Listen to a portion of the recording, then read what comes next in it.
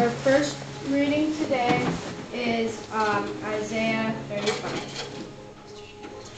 The wilderness and dry land shall be glad.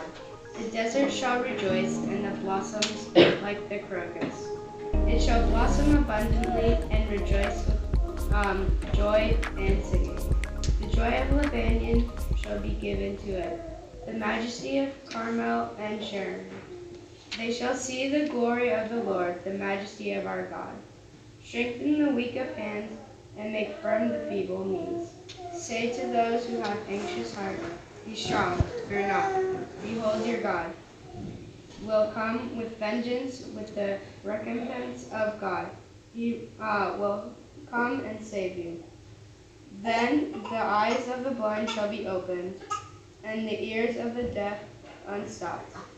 Then shall the lame man leap like a deer, and the tongue of a mute sing for joy. For waters break forth in the wilderness, and streams in the desert. The burning sand shall become a pool, and the thirsty ground springs of water. In the haunt of jackals where they lay down, the grass shall become reeds and rushes. And a highway shall be there, and it shall be called the way of holiness. The unclean shall not pass over it. It shall belong to those who walk on the way, even if they are fools. They shall not go astray. No lion shall be there, nor shall any ravenous beast come upon it. There shall not be found there, but the redeemed shall walk there.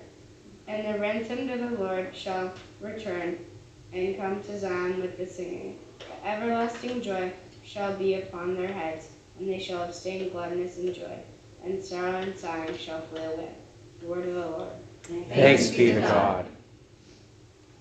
Our second reading today is James 5:7 through 20.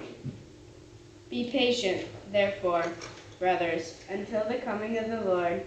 See how a farmer waits for the precious fruit of the earth, being patient about it until it receives the early and the late rains.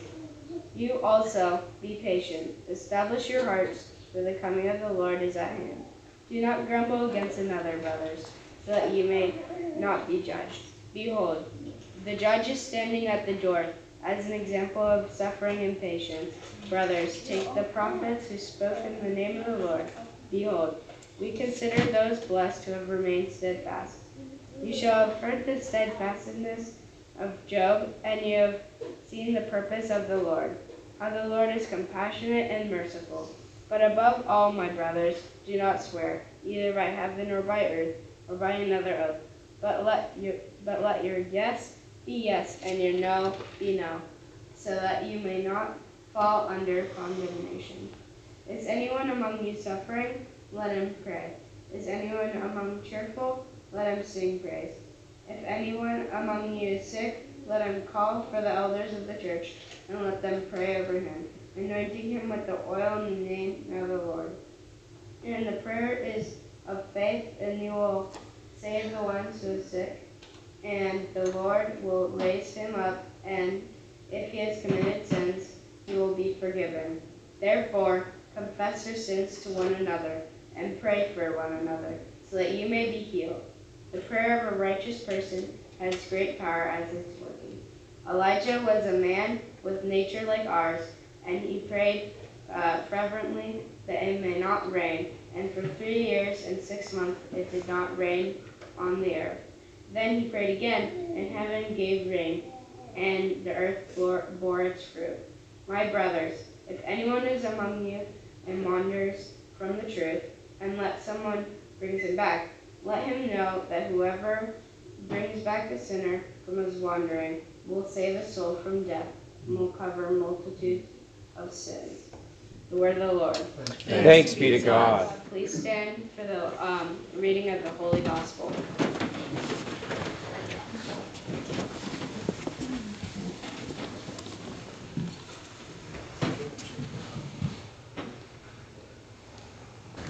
The Holy Gospel of our Lord Jesus Christ according to St. Matthew. Glory to you, Lord Christ. Lord, bind these words to our minds, seal them on our lips, and hide them in our hearts.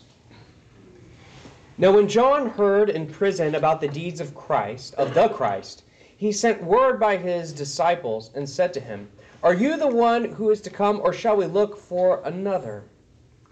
And Jesus answered them, "Go and tell John what you see, what you hear and see. The blind receive their sight, and the lame walk. Lepers are cleansed, and the deaf hear. And the dead are raised up, and the poor have good news preached to them. And blessed is the one who is not offended by me." As they went away, Jesus began to speak to the crowds concerning John. "What did you go out into the wilderness to see? A reed shaken by the wind? What then did you go out to see? A man dressed in soft clothing? Behold, those who wear soft clothing are in kings' houses. What then did you go out to see? A prophet? Yes, I tell you, and more than a prophet. This is he of whom it is written, 'Behold, I send my messenger before your face, who will prepare your way before you.' Truly I say to you, among those born of women there has arisen no one greater than John the Baptist. Yet the one who is least in the kingdom of heaven is greater than he. From the days of John the Baptist until now, the kingdom of heaven has suffered violence, and the violent take it by force. For all the prophets and the law prophesied until John, and if you are willing to accept it, he is Elijah who is to come. He who has ears to hear, let him hear. But to what shall I compare this generation? It is like children sitting in the marketplace and calling to their playmates, 'We played the flute for you, and you did not dance. We sang a dirge, and you did not mourn.' For John came, neither eating nor drinking, and they say, 'He has a demon.'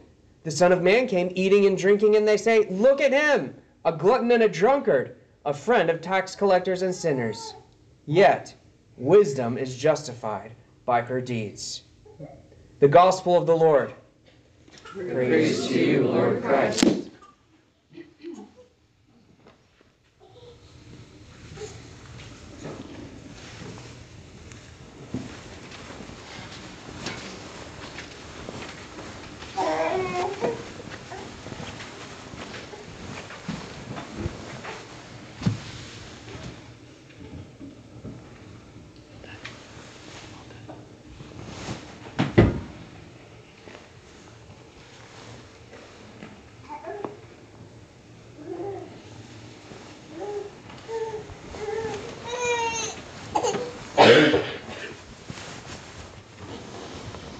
Let us pray.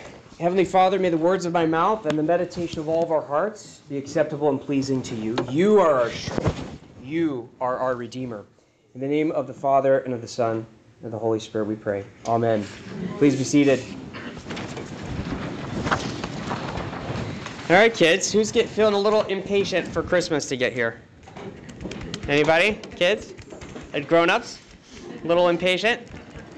Let me take an honest poll here. How many of us are Amazon Prime subscribers? It's a lot of hands. How many of us subscribe to an online streaming service like Netflix, Spotify, Peacock, something like that? Yeah. That's just part of life today, right? These subscriptions where we get what we want pretty much immediately, right? Like when you're in the Amazon cart as a Prime member and they're like, you just need $5 more of stuff to get your thing tomorrow. And you're like, I know I shouldn't, but I'm going to, right? I'm sure I can find something for $5/$50. I love to get what I want when I want it, right? And when I don't get what I want when I want it, I'm ready to complain about it too. If two people are in front of me in line at the grocery store, at this juncture in my life, I'm ready to just give up, go home and order delivery, right? I live in this unprecedented era of instant gratification, and it affects my habits and my attitudes. And I think it's something many of us in this room have in common. So what does this mean for us then as we receive the words of James in his letter to the church, chapter 5, verses 7 and 8, "Be patient, therefore, brothers, until the coming of the Lord." Be patient until the coming of the Lord. See how the farmer waits for the precious fruit of the earth, being patient about it until it receives the early and late rains. You also be patient. Establish your hearts, for the coming of the Lord is at hand. I think what James is acknowledging here is this kind of universal tendency of human beings to become impatient when we're waiting for something, especially for something that we believe deep down will actually solve all of our problems. Sometimes that's a $50 Amazon purchase. I mean, sometimes it's something really serious, like the second coming of Christ, that we get impatient for. I think James is also pointing out that some things just can't be rushed, though. Look at the farmer, he says, who has no choice but to be patient to receive. Notice that language. To receive not the fruit of his labor, in this case, actually, but the results of the grace of God in the form of the natural progression of the seasons, the early and the late rains. In the same way, I think what James is saying is that we wait for the coming of Christ to renew the heavens and the earth and you and me, but this isn't something that we can rush, no matter how much we'd like to. We till the soil, yes. We establish our hearts in the truth, as James says. Right? It's planting the seeds. But in the end, the timing is God's.